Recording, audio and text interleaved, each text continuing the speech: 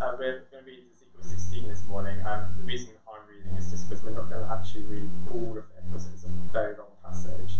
I'm going to read up to verse 43, and then I'm going to summarise the part and then read the end, basically.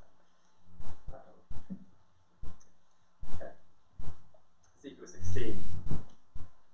Again the word of the Lord came to me, Son of man, make known to Jerusalem her abominations, and say, Thus says the Lord God to Jerusalem, Your origin and your birth are of the land of the Canaanites. Your father was an Amorite, your mother a Hittite.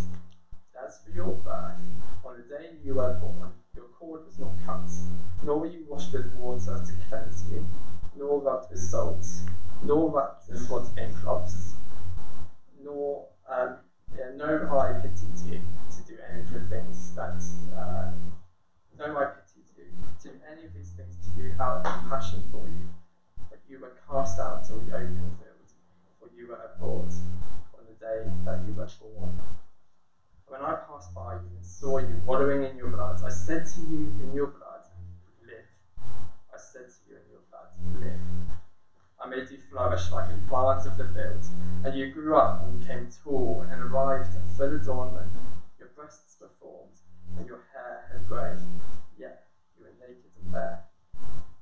And I passed by you again and saw you, behold, you were at the age of 11, and I spread the corner of my garment over you and covered your nakedness. I made my vow to you and entered into a covenant with you, declares the Lord God, and you became mine. Then I bathed you with water, and washed off your blood from you, and anointed you with oil. I clothed you also with embroidered cloth, and shod you with fine leather. I wrapped you in fine linen, and covered you with silk, and I adorned you with ornaments, and had bracelets on your wrists, and a chain on your neck. I put a ring on your nose, and earrings in your ears, and a beautiful crown on your head. Thus you were adorned with gold and silver, and your clothing was of fine linen and silk and embroidered. You ate fine flour and honey and oil. You grew exceedingly beautiful and advanced to royalty. And your renown went forth among the nations because of your beauty, for it was perfect through the splendor that I had bestowed on you, declares the Lord God. But you trusted in your beauty and played the whore because of your renown, and lavished your whorings on any passerby. Your beauty became his. You took some of your garments and made for yourself colourful shrines, and on them played the whore. The like has never been, nor ever shall be. You also took your beautiful jewels of my gold and of my silver, which I have given you, and made for yourself images of men, and with them played the whore. And you took your embroidered garments to cover them, and set my oil and my incense before them. Also my bread that I gave you. I fed you with fine flour and oil and honey. You set before them for a pleasing aroma. And so it was, declares the Lord God.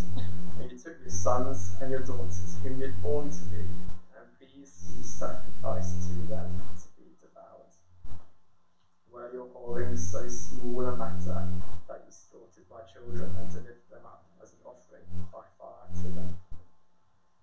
And in all your abominations and your whorings, you did not remember the days of your youth, when you were naked and bare, wallowing in your blood. And after all your wickedness, woe to you, declares the Lord God. You built yourself a vaulted chamber and made yourself a lofty place in every square. And at the head of every street, you built your lofty place and made your beauty an abomination, offering yourself to any passerby and multiplying your whoring. You also played the whore with the Egyptians, your lustful neighbours, multiplying your whoring to provoke you to anger. Behold, therefore, I stretched out my hand against you, and diminished your allotted portion, and delivered you to the greed of your enemies, the daughters of the Philistines, who were ashamed of your rude behaviour. You played the whore also with the Assyrians, because you were not satisfied. Yes, you played the whore with them, and still you were not satisfied. You multiplied your whorings also with the trading land of Chaldea, and even with this you were not satisfied. How sick is your heart, declares the Lord God, because you did all these things, the deeds of raising prostitute, building your vaulted chamber at the head of every street, and making your lofty place in every square. Yet you were not like a prostitute, because you scorned payment, adulterous wife, who received strangers instead of a husband. Men give gifts to all prostitutes, but you gave your gifts to all your lovers, bribing them to come to you from every side with your voice. So you are different from other women in your voice. No one solicited you to pay the whore, and you gave payment, while no payment was given to you. Therefore you are different. Therefore, I prostrate, hear the word of the Lord. Thus says the Lord God. Because your lust was poured out, and your nakedness uncovered in your whorings with your lovers, with all your abominable idols, and because of the blood of your children that you gave to them. Therefore, behold, I will gather all your lovers with whom you took pleasure, all those you loved and all those you hated. I will gather them against you from every side. I will uncover your nakedness to them, that they may seal your nakedness. I will judge you as women who commit adultery and shed blood are judged, and bring upon you the blood of wrath and jealousy. And I will give you into their hands, and they shall throw down your vaulted chamber and break down your lofty places. They shall strip you of your clothes and take your beautiful jewels and leave you naked and bare. They shall bring up a crowd against you, and they shall stone you and cut you to pieces with their swords. And they shall burn your houses and execute judgments upon you in the sight of many women. I will make you stop paying the whore, and you shall also give payment no more.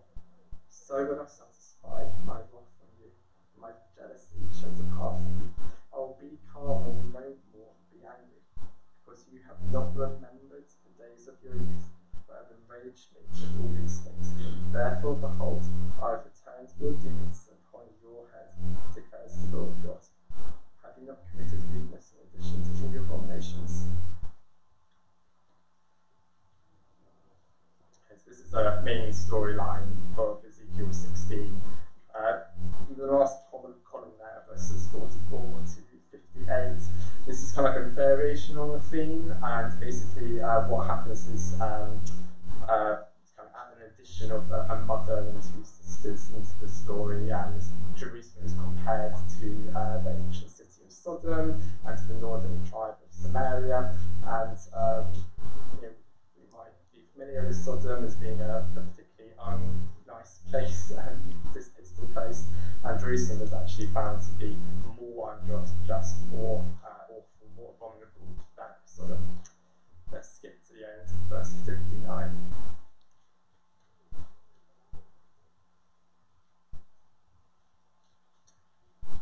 For thus says the Lord God, I will deal with you as you have done, you who have despised the oath and breaking the covenant.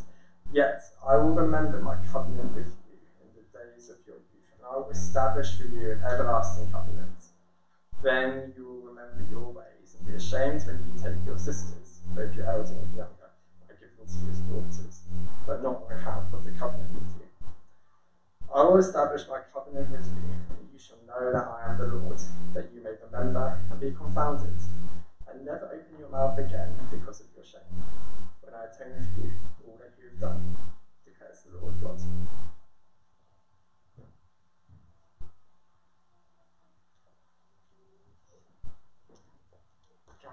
Can you turn it down? Turn it so I can hear myself reading.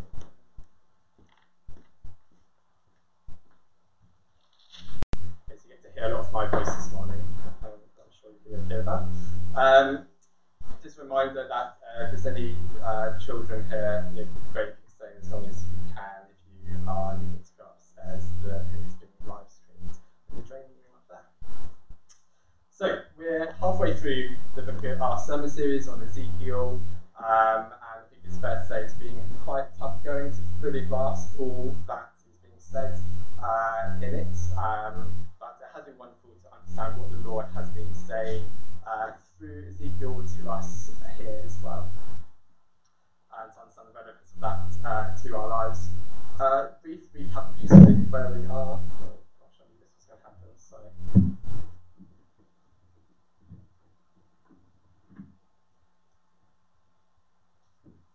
I snapped earlier today by mistake. So, you can hear me okay. Recap of history, where we are, where Ezekiel is speaking. So you might know the nation of Israel, King David, King Solomon enjoying great prosperity, wonderful time for the nation of Israel. After that, sadly, the kings of Israel rebelled against God, leading the nation of Israel against God and actually to the neighbouring nations and to the gods of those nations rebelling against God. They're always going downhill. They're leading to those nations rather than to the gods of their fathers, the God of Abraham, Isaac, and Jacob, to the God and Father of our Lord Jesus Christ. And God is trying to call them back to him. They're rebelling, and he said, "No, come back to me." But they didn't listen. They turned away to the idols. They put their trust in them. So God began to withdraw his presence from them. So at the beginning of Ezekiel, he's beginning to withdraw his presence from the temple. And the nation of Babylon is starting to invade and to subjugate the people of Israel. The elites of Judah have already been taken away into exile from Jerusalem, and Ezekiel was one of those people. He's actually in a Jewish refugee camp, and he's still prophesying, though, to the people of Jerusalem, still trying to get them to understand the reality of the situation that they are in. In previous weeks, we've heard some of the ways that God has tried to do that through Ezekiel. So at the beginning, we saw that Ezekiel had a vision of the glory of God. And in Ezekiel 11, that glory gets up and leaves the temple. This is one of the first things. Ezekiel 4 and 5. He has to lie on his side for over a year next to the kind of model city of Jerusalem, as if like forming a siege. Then he puts his hand in judgment over them, and as if in judgment over them, and even cooks his food over dung to symbolise the desperate times that would come to Jerusalem under siege. And then in the previous chapter, Ezekiel 15, there's an image of Israel compared to a burned up vine branch, utterly useless, useful for nothing. You can't even use it for firewood. The Lord is trying to shake his people into getting them to realise the seriousness of their situation. God's rescued his people from Egypt. He brought them into a land of their own, but they've always had a bit of a tumultuous relationship. They're up and down with their neighbours. For one moment, they're trying to strike international trade deals and assimilate in all sorts of ways. The next moment, they're declaring all-out war. I mean, really nothing has changed in international politics over the last few thousand years. But the main point of the story here is that Israel is a sinking ship. It's going downhill. They've rebelled against God, and he's withdrawing his presence from them.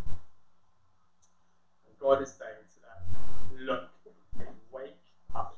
Can you not see what's happening? You're being crazy. I'm here for you. I will save you. I've saved you countless times already." Yet Israel just continues her insidious slide towards her neighbouring nations and their gods, as if they were somehow more trustworthy. So we've already seen some various comparisons that Ezekiel has used to try and bring this forward. Some of these are a bit startling, some are a bit bizarre. Ezekiel 16, the comparison here is the most stark and compelling of them all. It is, if you will, the mother of all metaphors.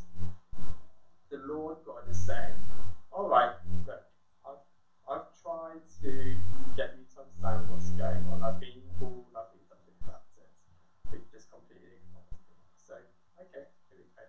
Let me tell you exactly as it is."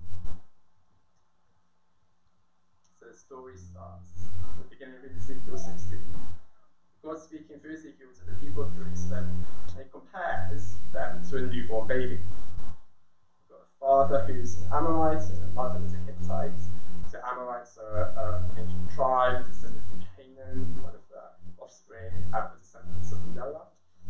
And the Hittites are from further afield, from Asia Minor. I'll come back to them in a moment. But look at how this baby was treated. On the day you were born, your cord was cut, you weren't washed and cleansed, you weren't rubbed with salt or wrapped in cloths. All these things that have happened to this child, they're all acts of compassion that would be normally done to a newborn baby. This child was put out to die. In fact, this child is so defenseless and hopeless that only an unborn child could be more defenseless in our time. The point here is that Israel is without defense and without hope. And what's more, there's nothing in her heritage to attract the Lord to her. See, her parents and And these are symbolic parents. So Abraham fathered the Jews, was not descended from these nations. The point is these nations were nations that were particularly opposed to God. They rebelled against him, they did not serve him. And the point is that Israel really was quite like those nations in their attitude to God.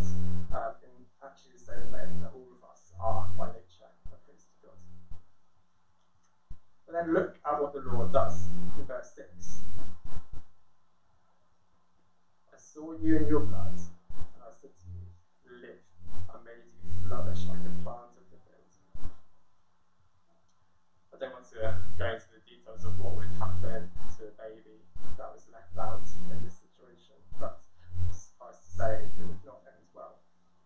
This baby is rescuing, and that rescue comes from God. He is one who gives life to this baby. It's incredible grace. There's nothing that this baby has done to make her worthy of receiving this at all. It's complete mercy. So that's the picture, the kind of the comparison side of things. What did it actually mean in reality for Israel? Well, on the most basic level, each of the individual lives of the Jewish people. We see in Psalm 139, for example, that the Lord knitted us together in our mother's wombs, formed us in every way. Jesus, we know, upholds the universe by the sustaining word of his power. Every breath we take, every beat that our heart beats comes from God. He sustains us, he gives us life in every way. He formed us and he sustains us. But more so in a special way, God chose to make a particular promise to his people. So fast forward a few years, the baby is now grown up and is at the age for marriage. And this is when things start to get crazy. So what does God do to this young woman? And fine, God seems like quite a nice guy. He's helped this baby out, so maybe he'll pay for her university fees, or give her a deposit to get her on a housing ladder, or maybe even introduce her to a super bachelor. Not quite. Look what he does. He covers her nakedness. He made a vow to her. He entered into covenant with her. She became his. That last phrase reminds me of Song of Songs, where the woman says, "My beloved is mine, and I am his." What's going on here? Read how it says, "The Lord spread the corner of his garment over her." I may be familiar to you, it's what Boaz does to Ruth. We should read that in the book of Ruth. It's an ancient form of proposal, or kind of betrothal, really. It's hard to get our heads around, but what is happening here is that the creator of the universe is getting married to his people. There's no more powerful way of God telling us how much he loves us. See, even the most beautiful, best human marriage that we can see and experience in our lives is just a dim picture of God's love to us. See how he bathes, cleans, anoints, clothes, wraps, covers, adorns, crowns, nourishes her. He gives her splendour, which gives rise to her beauty, which gives rise to her renown, which goes forth among the nations. God commits to them that he will be their God, and that they will be his people. And what did Israel do to deserve all of this? Was she beautiful, impressive, smart, holy, or wise? No, she was like a baby left out to die, and not a hope in the world. Is this not also true of us as well? Who here is responsible for their own birth? Is it through your inherent goodness or wisdom that you keep your heart beating through your sleep? The Lord gave us life and he sustains it. He's also the giver of eternal life. This is our first point, that we've received more love than we like to think. In fact, we've received so much love, and this has been shown by a few things. First of all, God creating the world in the first place, the fact that he created you, he sustains every second of our lives. He's given us every meal, every single good thing, whether that's our relationship, job, hobbies, everything. Of course, we know that there's times when those good things are taken from us. That leads us to have ill health, loneliness, financial hardship, anxieties. And sometimes in the middle of those times we realise that we have something even better than the gifts that we're lacking. We have the Lord God himself, the one who draws close to us in suffering, assuring us of his goodness, his sovereign control, reminding us that no hair can fall from our heads without his knowledge, that he works all things together to good those who love him, even if we, in that moment, cannot possibly fathom how that might be. And then sometimes in those moments, we realise there's something even better yet, that God has not given himself to us just in those times of suffering. He's given us to himself for all eternity. In Revelation in the Bible, we read how we ourselves will be that new Jerusalem with God with us. We will be his people, living together for eternity in perfect harmony.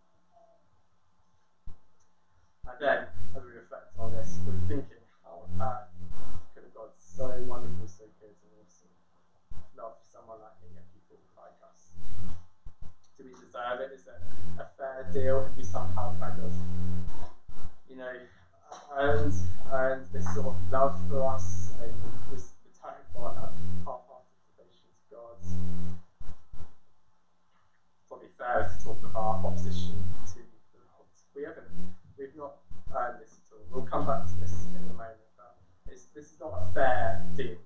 We haven't forced God's hand in this by earning it.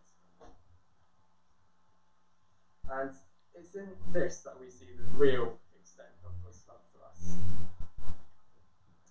And in Romans 5 we read, "For God shows his love for us in this, that while we were still sinners, Christ died for us."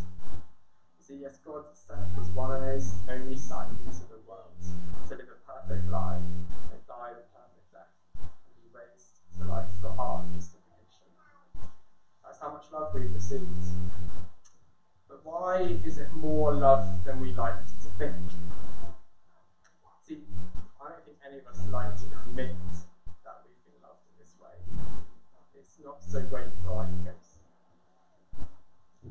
I've never seen a CV which says on it, with all my qualifications and skills and things, but actually, put a covering letter on which says, actually, I'm a sinner, there's nothing good in me, but I've just received incredible love from God. It's all grace from his mercy.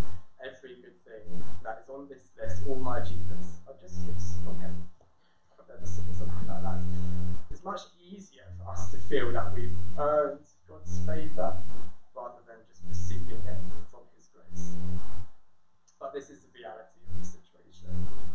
We need to humble ourselves and come to terms with reality. We can't pretend anymore.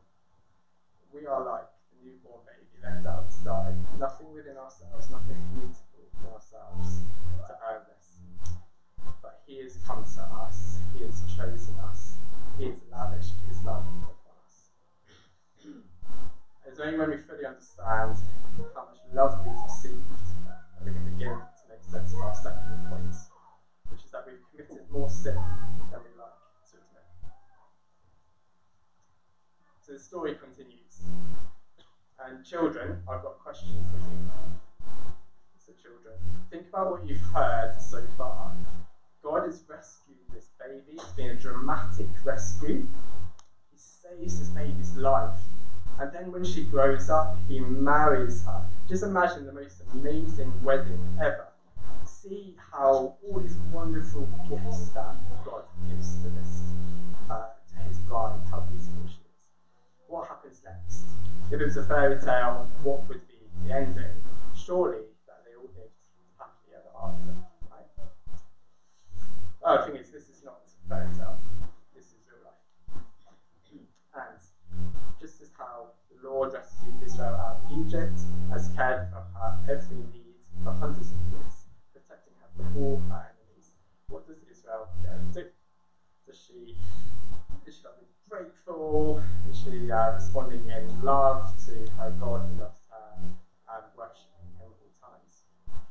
No, she turns to other gods, other nations, and becomes devoted to their gods, gods that have never saved her.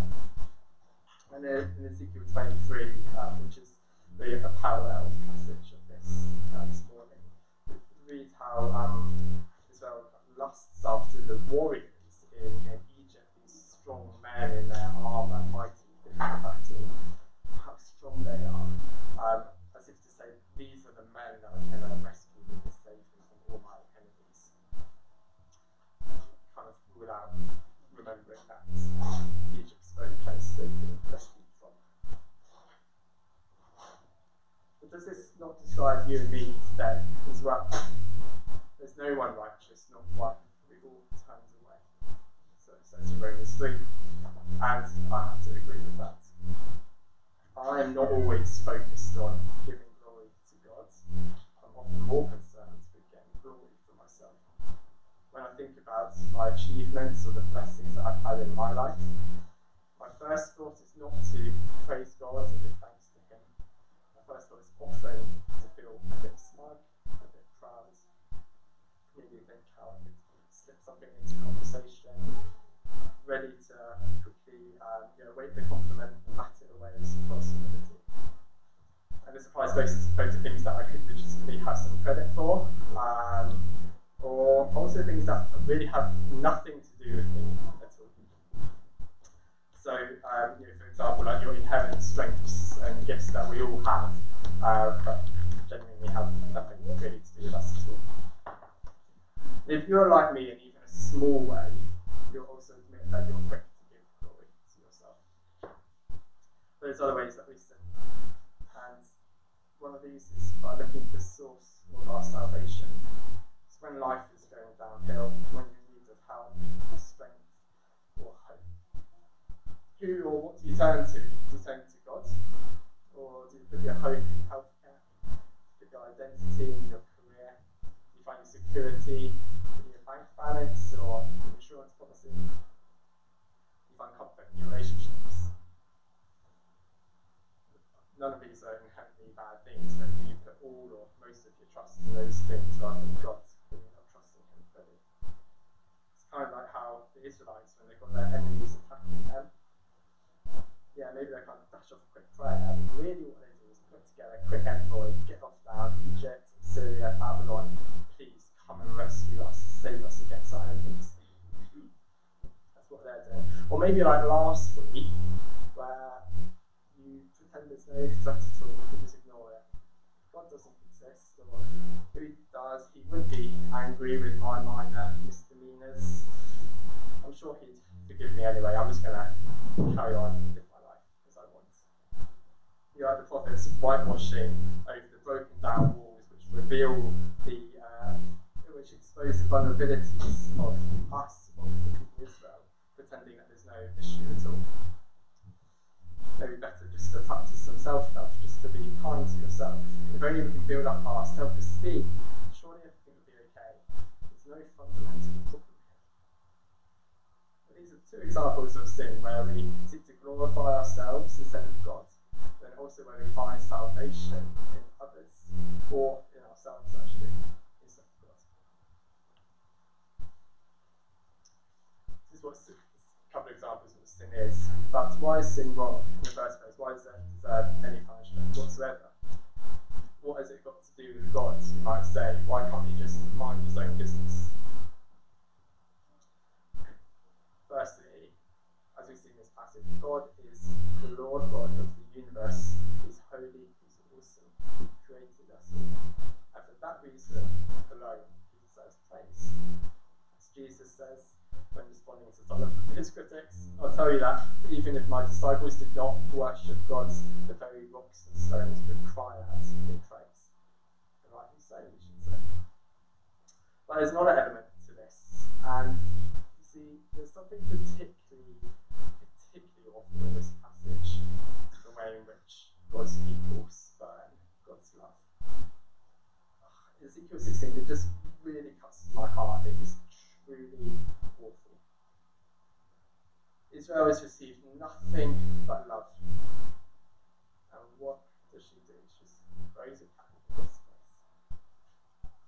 Even more disturbing, did you notice what it was that she used to worship and serve her other nations and their gods? It was the very gifts that God gave. It was her renown, her beauty, her jewelry, her gifts, children even. And what is the response? Verse 13. How sick is your heart? It's truly devastating.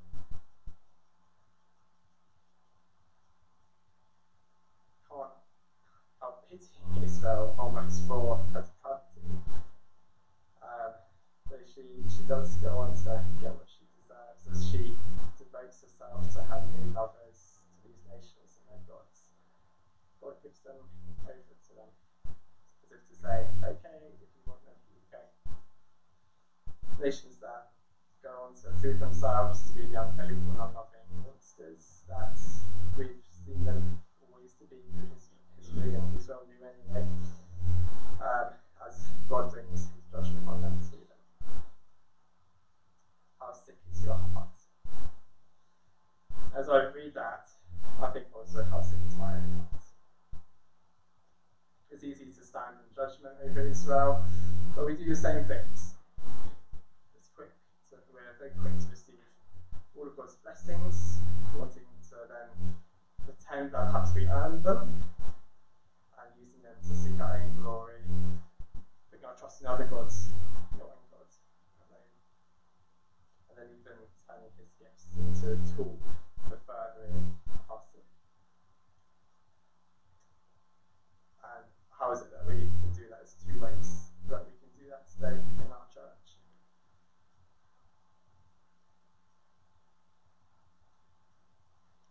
How we turn our gifts into tools for furthering our sin. First of all, over the last year we've spoken a bit about the aura of competence that can exist in our church, and no doubt other churches as well, but what is an aura of competence? It's an atmosphere among us where we're kind of all just trying to portray ourselves as everything's come fine. You know, like, it's all going okay. I've got a good job, you know, I'm getting on in life, everything's fine, thank you very much. And, you know, occasionally things don't go quite right, but we're quick to just sweep under the carpet and forget about it, cover it up, or just maybe obviously humble about it perhaps. Are we actually real with each other? Do we open up when things go wrong in our lives? Do we confess sin to our brothers and sisters, pleading for our prayers, for their prayers?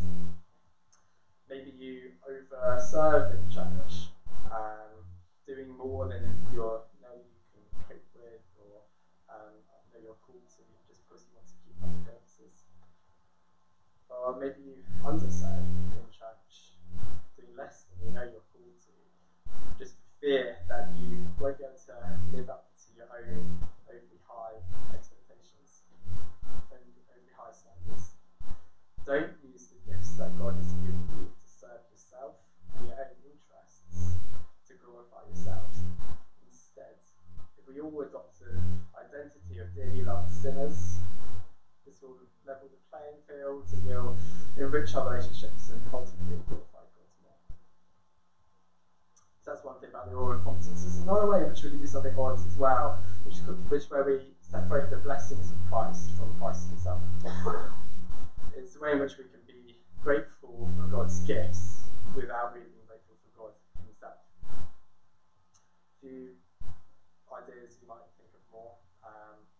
Are you grateful for the gift of the community, of being part of his covenant people in his local church here? It's obviously a great benefit to be part of a local community where we can give, receive, know and be known, really enriching. Even people who aren't Christians really great to be part of a local church. Or maybe you're grateful for the way in which being a Christian means that you have like a clear purpose in life, or that you get like a clear moral code to help you navigate life, or maybe you just have comfort in knowing that there's life after death. So you sometimes fall into the trap of appreciating these blessings more than appreciating God himself. Because there's a problem with all of those if we seek these things out without appreciating God first and foremost. If you enjoy the intimacy of this community without realising that the purpose of this community is to enjoy greater intimacy with God, then you actually end up ruining our community. If you enjoy the sense of purpose in life without realising that that purpose is to glorify God and enjoy Him forever, you'll be left quite disappointed. If you enjoy the clarity of the moral codes without realising that it's simply the outflow of a loving and just God, you'll be a hypocrite or a legalist. And if you enjoy the promise of eternal life without realising that it will be a life spent with God, praising Him forever, you'll be quite a shocking thing. That these are all great gifts and blessings which we praise God for, but the greatest gift of God that He ever gives is the gift of Himself. And the people of Jerusalem who got this, they focused on their gifts and they used them to serve themselves and others. So don't separate the blessings of Christ from Christ himself. Right. So we've seen this morning that we've received more love than we like to think, and we've committed more sin than we like to admit. And it takes great humility to realise both of these things. We're like that helpless abandoned infant, rescued and loved by God, but turned away from rejecting Him and His gifts. And children, again, in this story, can you see how everything has just gone a bit wrong? It's all gone downhill. It's not how it's supposed to be, surely. You might wonder, what on earth is going to happen next? Let's look at this last paragraph, where we see our third point. The third point is to humble yourself before your true husband, the Lord your God. Even just leading up to this in verse 53, we see how the Lord promises to restore the fortunes of Israel. Even if that is along this sort of scenario and results in Jerusalem being ashamed. In verse 59, God states that the Jews have broken their covenant, but that God will remember His covenant with them, and that He will make an everlasting covenant with them. What is a covenant, you might say? Well, a covenant is quite simply just a legally binding agreement between two parties. What's the best example of this that we might be familiar with? Would I give you a clue? Two people who are making a legal agreement with each other to give themselves to each other. Anyone familiar with the ancient custom of marriage? Think of it as Exodus 6, where the covenant is promised, and it says, I will take you to be my people, and I will be your God. God's people and God giving themselves to each other. How amazing it is that God uses the image of marriage, uses covenantal language to describe His relationship with us. Now, there's many things that we could say about covenants, but this morning we just want to see how covenantal language is used to demonstrate God's faithful love to us. Why is that the case? First of all, covenants are legally binding. When you're in a covenant, you can't change your mind about it. And it's incredible that God uses that language to describe His relationship with us. He doesn't call it an open relationship. He doesn't call it some sort of symbiotic relationship which only continues as long as it's mutually beneficial. No, He chooses covenant language. It's about it being secure, binding. And the point is that God is faithful. He won't change His mind. He's committed to us. Which, as it happens, is, as we read earlier, comes back to the importance in the Bible of prohibiting adultery, which is where, because what you're saying if you commit adultery really is that in this marriage, not only have I been unfaithful to you, but because marriages are a picture of God's love to us, you're also saying perhaps God might be unfaithful to you as well. So your covenant shows that God is faithful because it's legally also shows his love because it's all about marriage language. There's no more intimate human relationship. And God is saying this is just a small taste of my love for you. You get a sense of that when you read verses 8 to 14 here. Go and read Song of Songs, go and read Ephesians 5. Read Revelation 19, where we read of the wedding supper of the Lamb when Jesus comes back in the second coming in the future, when he returns.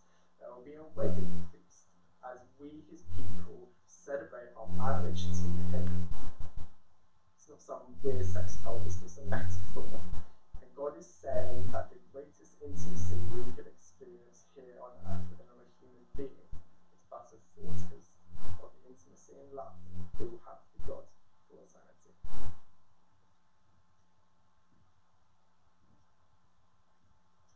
I will establish my covenant with you, and you shall know that I am the Lord, that you may remember. Verse 63, that you may remember, be confounded, and never again open your mouth because of your shame, when I atone for you for all that you've done, declares the Lord. We are that abandoned baby. We've been given life by God alone, and God has taken us to be his bride, and he is our husband. He's committed in faithful love in his covenant to us. Yet we've turned away. Each of us have sinned. We've looked to other gods, be that money, personal glory, relational intimacy. We've used him and abused his gifts. Yet he will atone for us. He makes us one with him. He will pay the penalty for us through his son Jesus, who died for our sins and was risen to life for our justification. Will you remember his love for you? Are you confounded this morning? Are you humbled, astounded by his love for you, even when you don't deserve it? Humble yourself before your true husband, the Lord your God. Are you ready to acknowledge every good thing is from God, he's poured out unconditional love on you? Don't be proud, pretending that you deserve it in some way. You don't, it's just a free gift to you. But we also humble yourself to admit that you've committed more sin than you'd like to admit. Don't pretend or hide away from that. Instead, confess it and run back to your husband, Jesus Christ, and seek his love for you once more. And most of all, humble yourself before your true husband, the Lord Jesus Christ, who gave himself for you and loves you. Seek to glorify him, not yourself. Your faith in him for your salvation, not in your works, your beauty, your social status, or bank balance, or even the gifts that he's given you. These things did not save Israel, and they will not save you. Christ will save you. So receive his love, like the helpless, rebellious child that we are. Let's pray.